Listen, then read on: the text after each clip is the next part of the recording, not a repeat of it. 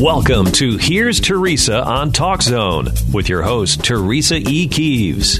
Teresa is here to inspire and educate you with heartwarming stories and informative conversations from a national and global perspective. Now, here's Teresa. Good morning, and good day to all of my listeners out there. This is Teresa E. Keeves, host for Here's Teresa, broadcasting on the GreatTalkZone.com internet radio. And I thank you all so much for tuning into my show today. I appreciate you sharing your most precious commodity, known as time, to listen to my conversations with my guest, mental health therapist, Reginald C. Campbell, today. Well, here we are, listeners. We are here on the long-awaited presidential voting day here in this country, the United States of America. We as citizens of this country are voting for the president. We're also voting for senators. We're also voting for representatives and judges and other local government officials, positions that are very crucial as well to our daily lives. So I know that I talked about on my last show about the importance of not only voting for the president, but also for the other positions that I just talked about. And I know that a lot of you, just like me, I will be constructively, tuned in throughout the day, to watch and see what is going on, like a lot of you, including me, experiencing hope and anticipation as we consistently are watching the outcomes of this election across the board. And trust me, the whole world is watching us too. And they are also anticipating, along with us here in the United States of America, what the outcome and outcomes will be regarding this election. Now, it is being reported, listeners, that because of the extreme high number of citizens who are voting during this election, that the outcome of the president's race in particular may not be revealed until the following day or, a couple of days afterwards. And by the way, as of last night, I did not get the numbers this morning, but over 95 million, almost 96 million had already voted early, as well as, mailed in votes. That's extraordinary. And then just think, listeners, they also have the people who are standing in line that's going to be voting today.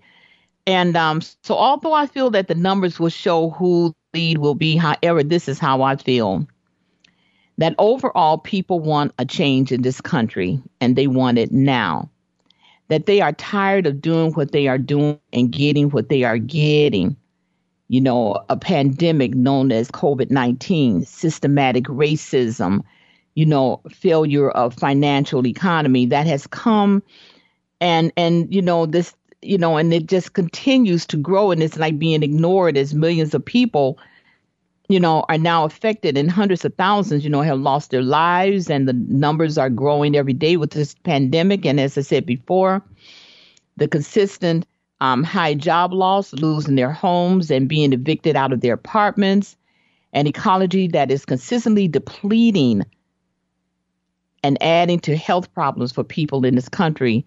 There are truths that are not being told, lies that are consistently being talked about. This present administration, with who that has taught a division in this country, so much so that the animosity, the hatred, and the systematic racism is now so thick, you can cut it with a knife. The lying and deceit that continues to be talked about, and the division continues to be built from this present administration in this country, it makes one ponder, can we ever really get over this? The Changing Face of America is not only the title of one of my favorite books that I read in college, but just the name itself displays the truth that is happening in this country. The face of America is consistently changing, and there is nothing that can be done about it. The LGBTQ community is real. It, frankly, as you know, has been around, listeners, for a long, long time. And it is my opinion that people just need to realize that people are going to love who they want to love. It is not in the best interest as human beings to try and change that, because there are so many other important things that need to be addressed, like loving and believing in God, treating yourself with love and respect and kindness, and then giving that to others. As I said earlier, there are over 95 million, almost 96 million early voters and mail-in voting that has been counted. And as I had said, that we are living in a vital and historic time. So, as you are listening to me, and you have yet to voice your opinion by voting, please vote. Please vote. It is so important, listeners, regardless of who you are voting for. You still have time today. Okay, listeners, thank you for listening to that. As I have said, that we have a lot of talk that we need to get through today, and I'm going to bring on my guest, the mental health therapist, Reginald C. Campbell, so we can get started. Good morning, Reginald. Hey, good morning, and good morning to all our listeners. And remember, please, to get out and vote. It's very important. Okay. The person in the White House that was built by slaves stated recently a lot of things that make me scratch my head and shake my head in wonderment as, is he really okay mentally? Like he's, Reginald, he has said that he has defeated the COVID virus. I mean, really? You've got to be kidding me. And that it would just go away, laughing at Joe Biden for wearing a mask. Now, Don Lemon reported on 11/1/2020, Baffling Lemon Wonders was the title of it, how awful comments help you know who. Take a listen. Donald Trump's given up on the virus, but tonight he's going on the attack against those who try to save the lives of the virus wants to take. Our doctors get more money if somebody dies from COVID. You know that, right? I mean, our doctors are very smart people.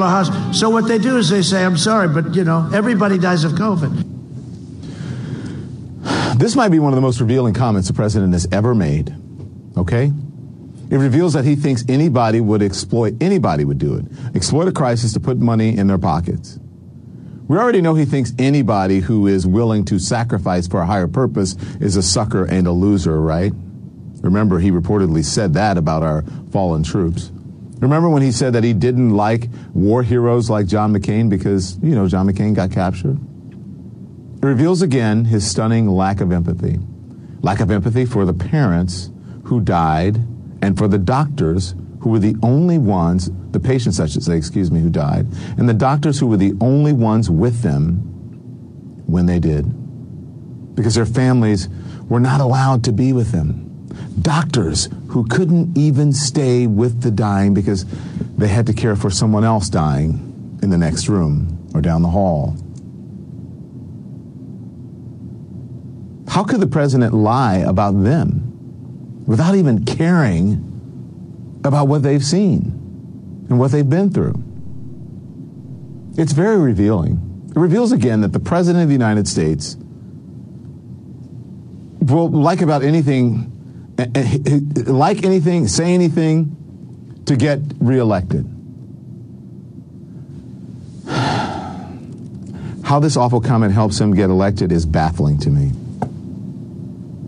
The President of the United States is accusing the medical profession of making up COVID deaths so they make more money.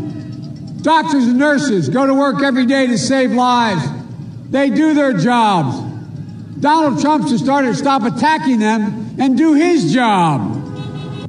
You watching your TV? I want you to see this one. Like father, like son. The reality is this. If you look, I put it up on my Instagram a couple days ago because I went through the CDC data because I kept hearing about new infections. But I was like, well, why aren't they talking about deaths? Oh, because the number is almost nothing because we've gotten control of this thing. We understand how it works.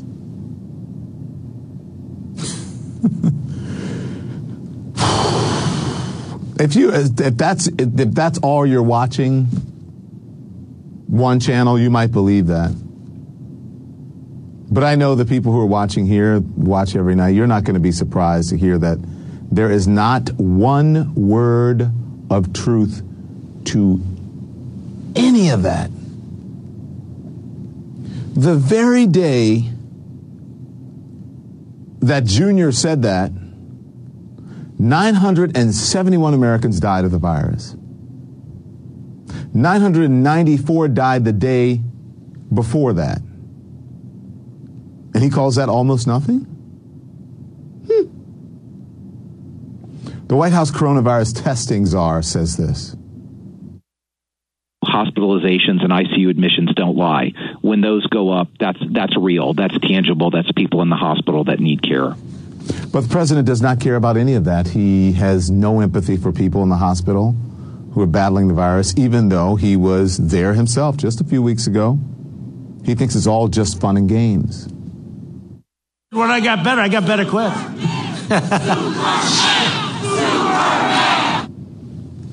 He mocks one of his favorites, right, from state TV, Fox News, for wearing a mask at his rally. I do believe Laura Ingraham is here someplace. Where is Laura? Where is she? Where is Laura? I can't recognize you. Is that a mask? No way. Are you wearing a mask? I've never seen her in a mask. Look at you. Oh, she's being very politically correct. Whoa. Uh-oh. Whoops. Not funny, though. And a president who seemed to be missing the energy of the crowd at his socially distanced so-called peaceful protest rally in Minnesota tonight, wrapped up after speaking for only 21 minutes, but not before saying this about what he claims would happen if Joe Biden wins. There will be no school, no graduations, no weddings, no Thanksgiving, no Christmas, no 4th of July, no Easter, no nothing. Wow. Well, does he really think that he won't, that we won't notice that every one of those dire predictions is taking place right now under President Donald J. Trump? This is happening under President Trump. Everything that he is saying that will happen under Joe Biden. Joe Biden is not president. Joe Biden is not in office. He's running to be president. None of this is happening on Joe Biden's watch because Joe Biden is not president. You're the president. Everything that's happening right now, your watch. You have to own it. No school, no graduations, no weddings, no Thanksgiving, no Christmas, no 4th of July, no Easter. Protests. All of that happening under your watch. I don't know if he just doesn't get it. If he just doesn't care. Maybe it's both. I wanted to play that piece from Don Lemon in its entirety because I felt that it was important, particularly today as we are on the last day of being able to vote, and if for all of those who have yet to make their decision as to who they're voting for and why they're voting. So, Reginald, my question to you is, does he get it or does he not get it? I think it's a combination of both. I think he gets it and he doesn't get it. He gets it because he's been a habitual bald-faced liar his entire life. So he gets it in that sense that by lying, because he's gotten away with being a habitual bald-faced liar his entire life and had no consequences. So he gets it. He gets it to the fact that he knows that people will listen to him, those people will listen to him. I mean, he said he can stand on Fifth Avenue and shoot somebody with no consequences. After completing his niece's book, Mary Trump's book, over the weekend, my eyebrows are still up in the air with some of the things that I read. So I think he gets it. He gets it, but he's just a habitual liar, and he can't help himself. His son can't help himself. They're just habitual liars. And I saw an interview with one doctor a couple of days ago. He was incensed by what Trump said about how they get extra money for saying someone died of COVID. And yes. To quote this doctor, and I'm sorry, I can't remember the gentleman's name, he said, "Hey, I'm pissed. I'm pissed because you accuse me and my colleagues of doing something so heinous. We're in there saving lives, fighting for lives. And so you say for $1,000, we would take somebody, so it's just. Yeah. It's just ludicrous, and it's just, unthinkable to a person who's of sound, mind and things, So on 11/2, Reginald, USA Today, reporter Ken Alltucker says that hospitals are overwhelmed. They're exhausted. Staffs surging. COVID-19 cases push nation's limit. Now, it says in part, as the United States adds a new coronavirus case every second, hospitals from West Texas to Wisconsin are overwhelmed with a soaring number of critically ill Americans. In many cases, it's not a lack of hospital beds, therapies, or equipment that worry managers amidst the surge. With more than 229,000 unfortunate deaths from COVID-19 in the U.S., it is depleted and exhausted hospital staffs needed to care for those who need life-threatening treatment. More than 536,000 Americans, listeners, tested positive for the coronavirus over a 7-day period ending Thursday, a new 1-week record. Another 46,000 plus were hospitalized as of Thursday. And perhaps more troubling, the share of positive cases is increasing in 41 states. A sign cases are on the upswing. The worsening outbreak fueled by Americans' coronavirus fatigue and inconsistent mask wearing and distancing, Reginald, means hospitals need more doctors, more nurses, and more therapists to fill shifts. Not only do hospitals need extra workers to handle the surge, but they also need to replace shifts when their own staffers are sick or quarantined. So, my question is, what the hell is he talking about? He doesn't know what he's talking about. And he's just saying anything so that he can get back into office. He does not care. He's extremely reckless. You understand what I'm saying, Reginald? No, he doesn't care. He doesn't care. And he's really, he's a sick individual. I mean, really, he's sick. And to, just accuse doctors of saying someone has died of COVID so they can get more money. He just lies. He just goes up there and says the first thing that comes to his mind or anything that he thinks would ramp up the crowd. If he sees he has the crowd going one way and, okay, I'll just throw out another lie out there, to keep it going. But the sad thing about it, I believe he really believes his lies. And that's what a passive liar does. The moment it comes out of their mouth or the moment they think about it, it's actual truth to them. Well, they think this because it's very dangerous. They think this because it has become such a big part of their life. Because, this not only stems from him saying that he could shoot somebody on Fifth Avenue and not having to pay any type of, any type of crime or anything will be set upon him, but because this is stemmed from his childhood.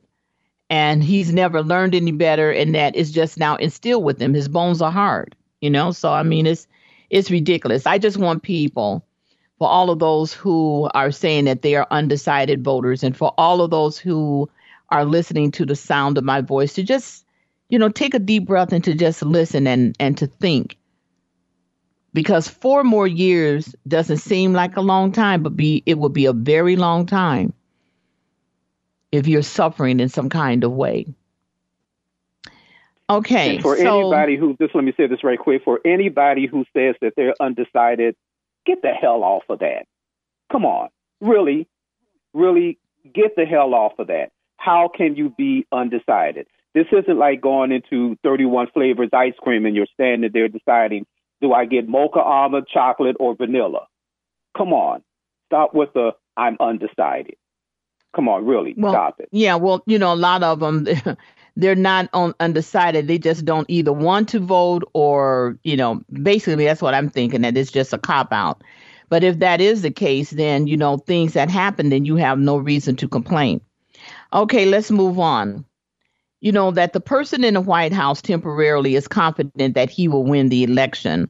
William Cummings and Courtney Subramanian of USA reported on 11/2/2020 that he said that I appreciate the advice after crowd chants fired Fauci.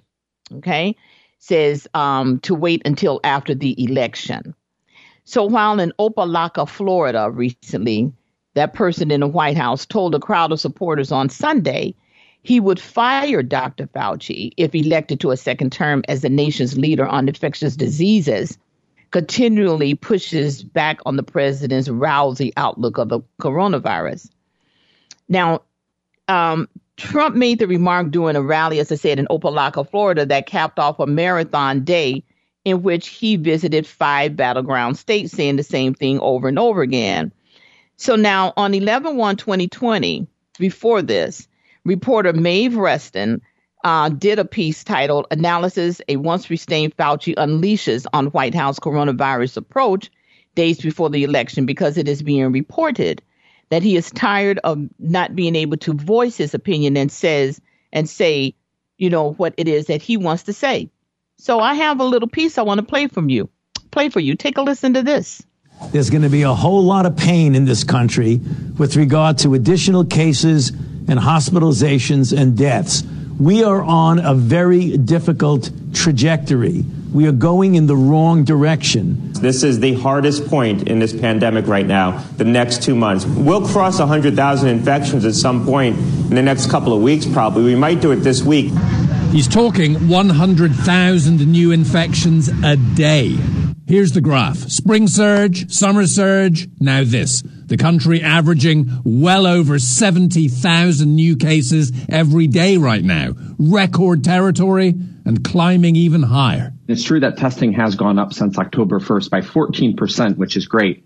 But new cases have gone up by over 60%. So it's not just testing. It's a lot more virus, and this virus is everywhere. We continue to see unrelenting broad community spread in the Midwest, Upper Midwest, and West, says the White House Coronavirus Task Force's latest report. Kansas and South Dakota just logged record daily case counts, and 4 days in a row, Wisconsin has broken its record for most COVID patients in the hospital, now forced to use overflow facilities. The hospitalizations have more than doubled in the last month. We've got this situation that is clearly out of control right now in the state of Wisconsin. Better news, immunity post-infection might last at least 5 months, according to a new study which found that 90% of the recovered maintain a stable antibody response. This is essential for effective vaccine development, says the author of that study. And now we're told Medicare and Medicaid will cover the cost of a vaccine, if and when we get one. Meanwhile, unrelenting spread of the virus and a president still not taking it seriously. You have to eat through the mask. This is the greatest political failure since the Vietnam War, probably, and we've killed 5 times as many people. It's unbelievable. The virus is no longer the enemy. We are the enemy. Our friends, our neighbors, our politicians. Right now, not a single state in the nation has fewer new cases this week than last. Not even one is headed in the right direction. I mean, take Florida. About a month ago, it was doing great. The governor was saying, we expect to do a full Super Bowl in February. Not anymore. Now the NFL is looking at perhaps just 20% capacity in that stadium in Tampa and masks all around. Why am I bringing this so home with this virus? Because I want my listeners, and more than that, to be safe. As we are in the fall, going into winter, and I know that a lot of you out there are longing for, and some of you are going to do, what we're calling gatherings for Thanksgiving and Christmas and other things in between. And I just want you all out there to be extremely cognizant and extremely educated on the what this virus is, the trajectory of what it's doing, not only to the citizens of this country, but also to the citizens all over the world. You heard in the piece it said the greatest failure since Vietnam War. But then on the other hand, you still hear them talking about a Super Bowl. And once again, I will say that if you want to keep getting what you're getting, keep doing what you're doing. Okay, Reginald. Mm-hmm. This is the month of November, and it is Mental Health Month. And I have often said on my show that there is a need for police officers to have a professional in mental health arena to accompany them when they are, called regarding an individual such as the recent story pertaining to Walter Wallace Jr. You're familiar with that young man, right, of color, who was killed by Philadelphia police. And the story headline says that he needed mental health treatment. Now, this is being reported by NBC News reporter Eric Ortiz. In short, the details are that the police officers arrived at Walter Wallace Jr.'s West Philadelphia row house for a third time that day, Reginald, and his family reported that he was having another one of his episodes. Now, he was an aspiring rapper and a father of 8 children, and Reginald, he was only 27 years of age. The report said that he grappled with mental illness, although he could be pacified with a song he liked or just a mention of his children. That before this terrible incident, he had gone for, a therapy session the previous week. This is his cousin Anthony Fitzhugh was telling the reporter. Now, the state of his mental health and how police were with his history has sparked questions about their use of lethal force in approaching him, as the report stated that he had a knife. Now, the family says, Reginald, that they had called for an ambulance in hopes that he would receive, medical intervention, but the police arrived first. Now, his mother asked the police to stop, and to not shoot her son, that he has, mental issues, but they unloaded their guns anyway. So, Reginald, with the intervention of a mental health specialist, do you foresee a different or the possibility of a different outcome regarding the aforementioned case or cases that are similar to this one? Well, when you're a hammer, everything looks like a nail. And so there has to be a different approach. Police officers are not trained to deal with these type of situations. And that's why it would be cognizant to have, a trained mental health therapist to do these kind of things. I've had in my career, the opportunity to talk people off of a roof or to talk people out of harming themselves or others. And just last week, I was able to get through to a family about domestic violence just by talking. Just by talking. So when you have the attitude of, the old West attitude of shoot first, ask questions later, there's always a negative outcome. Jimmy Dean, the former country songwriter, said that I can't change the direction of the wind, but I can adjust my sails to always reach my destination. And that's what we need to do with these situations, with with mental illness, domestic violence. All of that is so intertwined. A lot of the domestic violence situations that I deal with, have something to do with mental health. So when you approach everything just in one direction and you're getting the same negative outcome, there has to be a change. Insanity is doing the same thing and thinking that it's going to be a different outcome. So, it has to be a change. Yeah. Okay. Go ahead. Yeah, there has to be a change. Because it's getting to the point, as though in this country that they're trying to embark nullification, meaning that, this is another, black man that has been killed and, so much for that. But that's not going to happen. And this is what has sparked and continues to spark the backlash in this country with individuals, with peaceful protest. And unfortunately, some people do riots. And I've already explained to you the difference between a peaceful protest and a riot. But this is what sparks all of this, because in a lot of instances, negative behavior begets negative behavior. And it just seems as though this, not to say for all police officers, but you get the police officers that feel that they do this and that it's okay that they do what it is that they do, and it's not okay. It should not be just taking someone's life. The last that I heard, that they're supposed to protect. They no longer listen. They no longer talk to individuals, asking them what's the matter, or asking someone who knows them what's the matter and what's happening. They just immediately come on the scene and do that and do this. And so the unfortunate thing is that they arrived before the ambulance, but when the ambulance did come, then they had to pick up an individual who has died, who has lost their life, unfortunately. And that to me is very sad.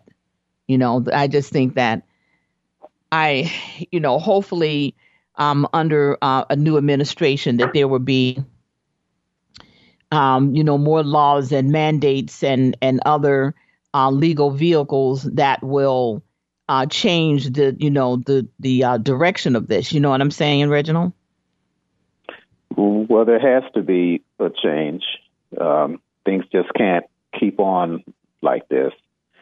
And talking is such a powerful tool. Talking is more powerful than any gun, than any bomb. So much could be changed just by getting to hear someone's story, getting to know their story.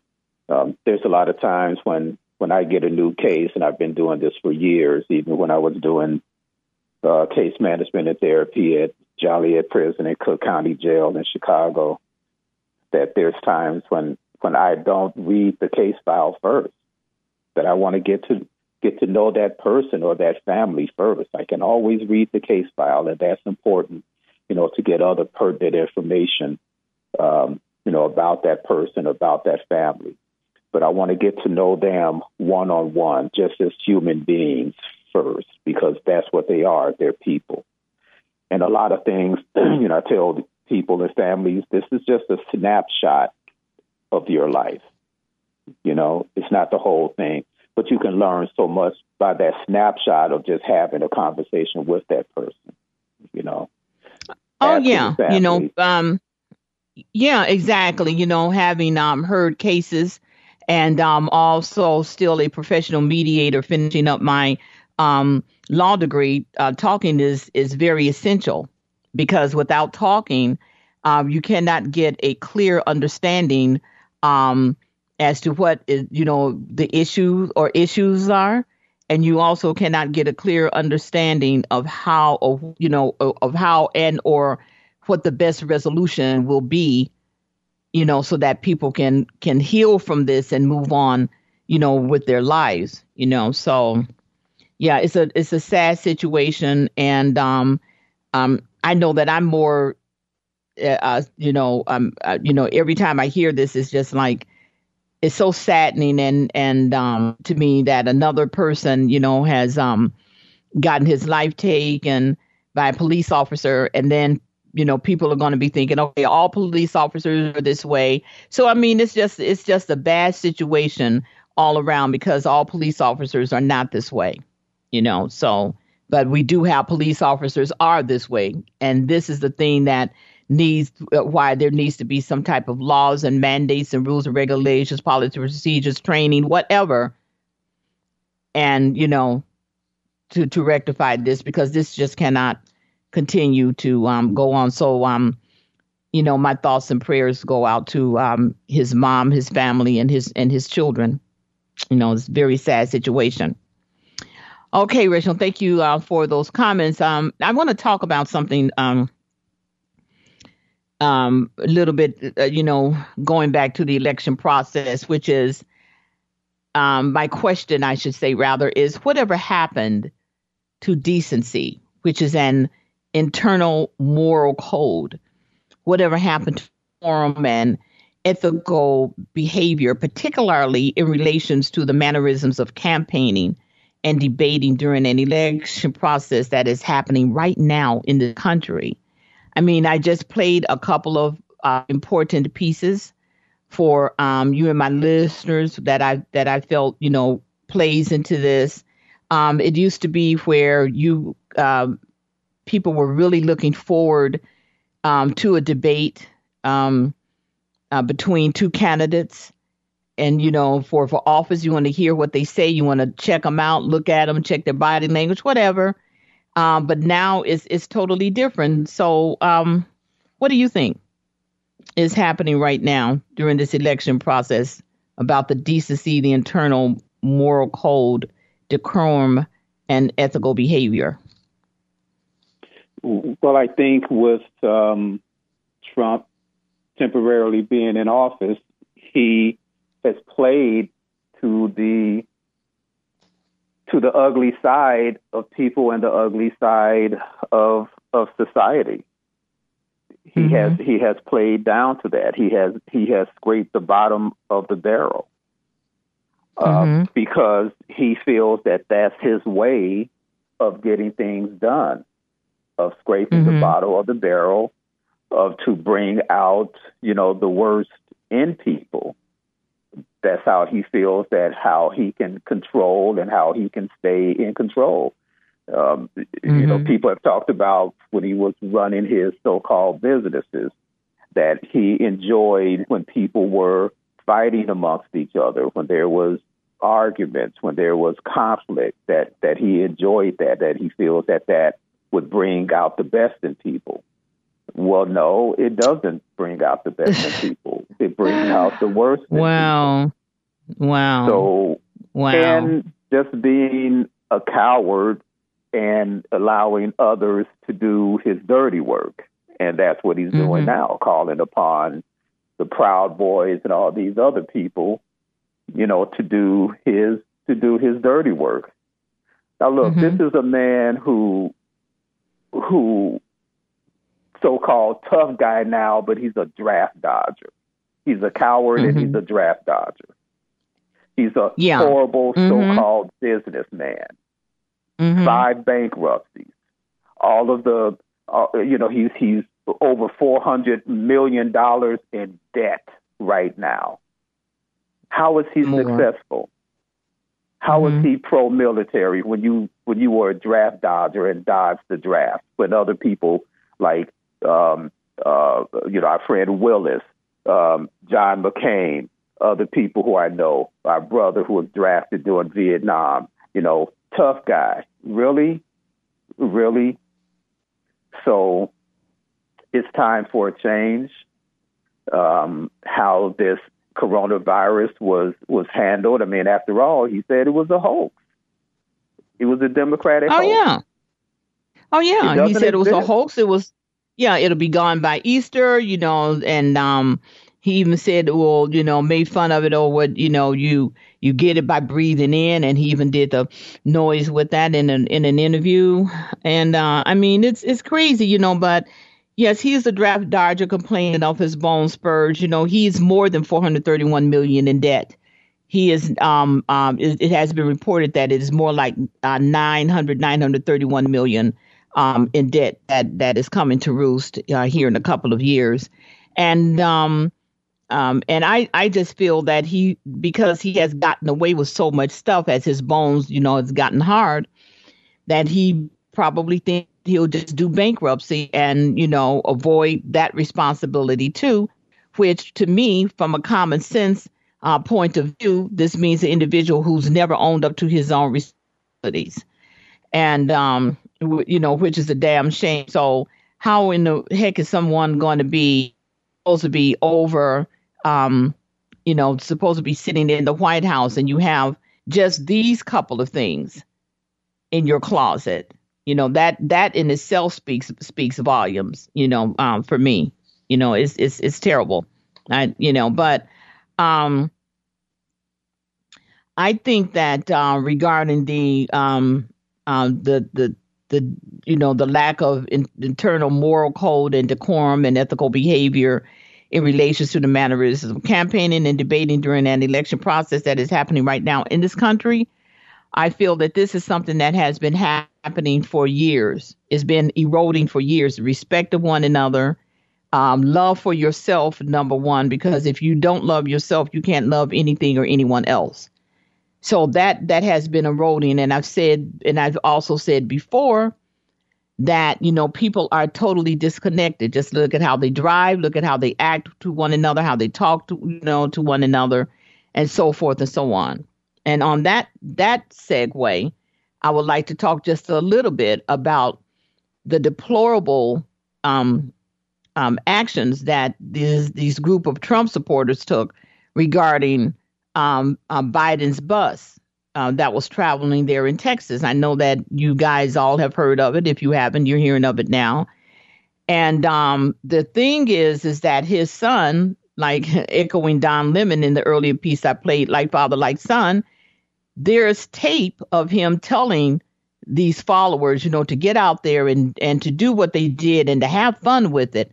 And then the FBI says that they are doing an investigation. Now, it just seems to me, Reginald and listeners, from a common sense point of view, that if you have factual, concrete evidence that these people are doing this to this bus to intentionally harm, perhaps even murder someone because of what the bus can do once it rolls down the hill or rolls off of a road.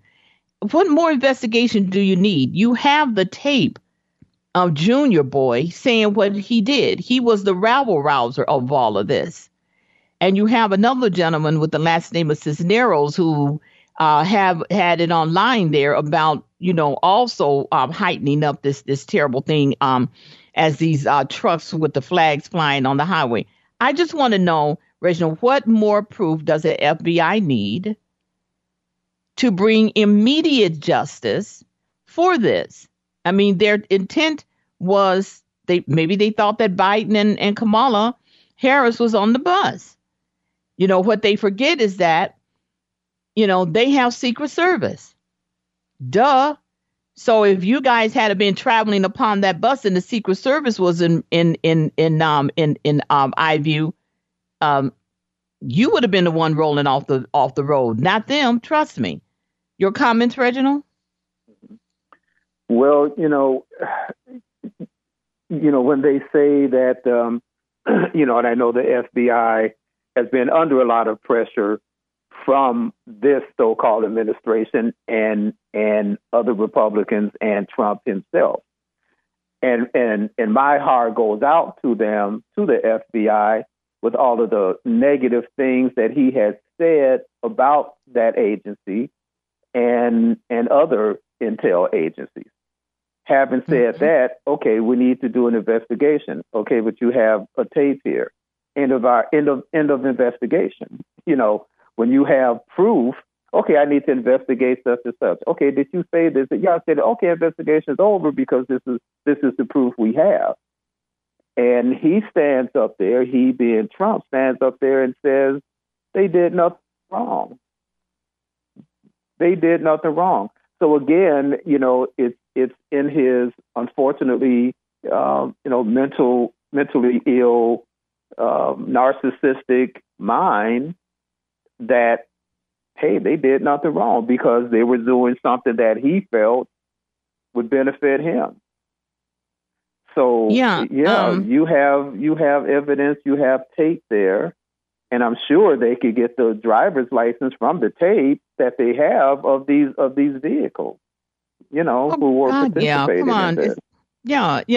Well, Reginald, it is because of the nasty and negative things that were said about the FBI during this administration is why I'm saying, is one of the reasons why I'm saying that I feel swift justice is in order. There's no need to wait. There's absolutely no need to wait. They need to handle this now and send out a strong message that in the future, any of y'all out there want to do this, this is what's going to happen. You're going to be put out of society, and perhaps for a long time. That's all I'm saying. Okay, let's move on. You know, as we are nearing the close of another year, listeners, I always retrospect my life, often throughout the year, but in particular as the year is closing and that I'm now embarking on another year, another chapter or chapters in my life.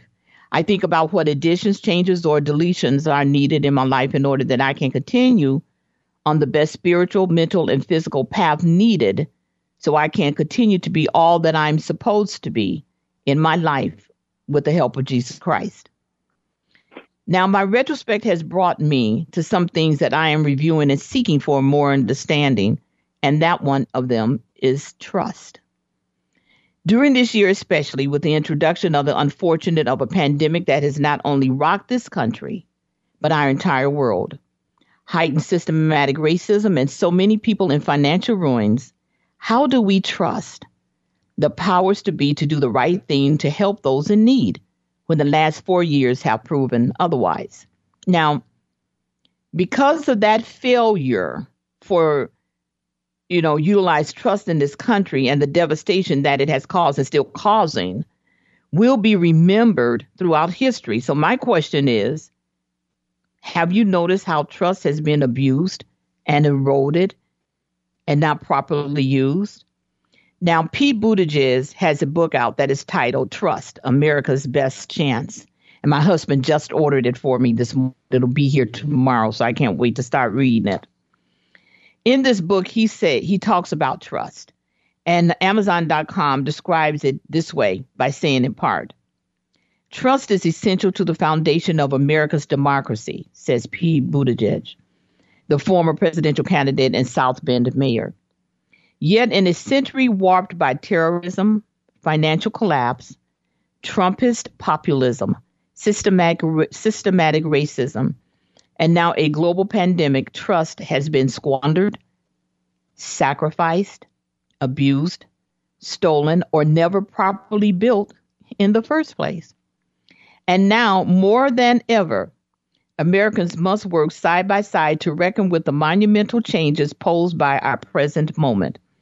Buttigieg contends that our success or failure at confronting the greatest challenges of the decade, racial and economic justice, pandemic resilience, and climate action, will rest on whether we can effectively cultivate, deepen, and where necessary, repair the networks of trust that are now endangered or for so many have never been existed, and that trust will be essential in order to face the unique challenges of the decades ahead. So now, in today's society, trust has vehemently and unfortunately turned to distrust, Reginald. So, futuristic, do you foresee that the citizens of this country will be able to regain trust with the government and each other, as we do know that more people than not are beckoning for change, which is my belief for seeing the record number of citizens who have voted early and those who are still eager and willing to stand in place in order that they vote for this presidential election. Your comments? Well, I think that, the trust can be regained, but it has to be regained by action. People, I feel that trust and hope are intertwined. In order to have hope, you have to trust, be it in an organization, be it in a person, be it in your partner, be it, children have hope because they trust their parents. So this trust can be earned back, but it has to be earned by actions that benefit people as a whole, because people want trust. They want to be able to trust their government. You want to be able to trust your car to start when you go out and get in it every morning. So, it's something, and I think trust and hope are two things that have been sorely lacking these past 4 years under this so-called administration. Yeah. Now, this is what I say. I've been saying this for years, that it is my hope that I can trust you. It is my hope that I can trust you to do the right thing. It is my hope that I can trust you that you'll say the right thing. So in doing this, and should someone negate that trust, then I know for me and for others that are listening, there's going to, put a question mark up over your head, like, well, wait a minute, okay, that they didn't do what they said that they were going to do. So what I'm referring to is that, with this administration and before this administration, in this country, there were things that were supposed to have been done and weren't done. And so therefore, this is what I'm saying, that this trust issue isn't one that just has come about. It has been eroding for a while. And when this administration got in, they just totally capsized it in records in like he says, warp speed. You know what I'm saying? So, it's just my hope that when this new administration gets in, when President Biden and Senator Kamala Harris take the reins, that it's going to be work to be done. But however, Senator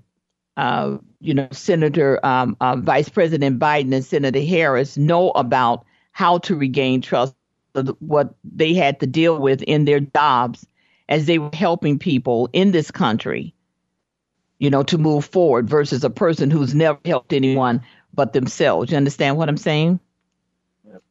Now, see, I'm in spite of, so many things that I hear, and it's difficult to have hope and to have trust, especially, in this administration and with this coronavirus.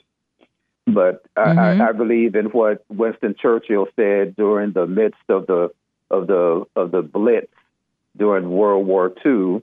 In a speech, he said, "I'm an optimist because it doesn't make much sense to be anything else."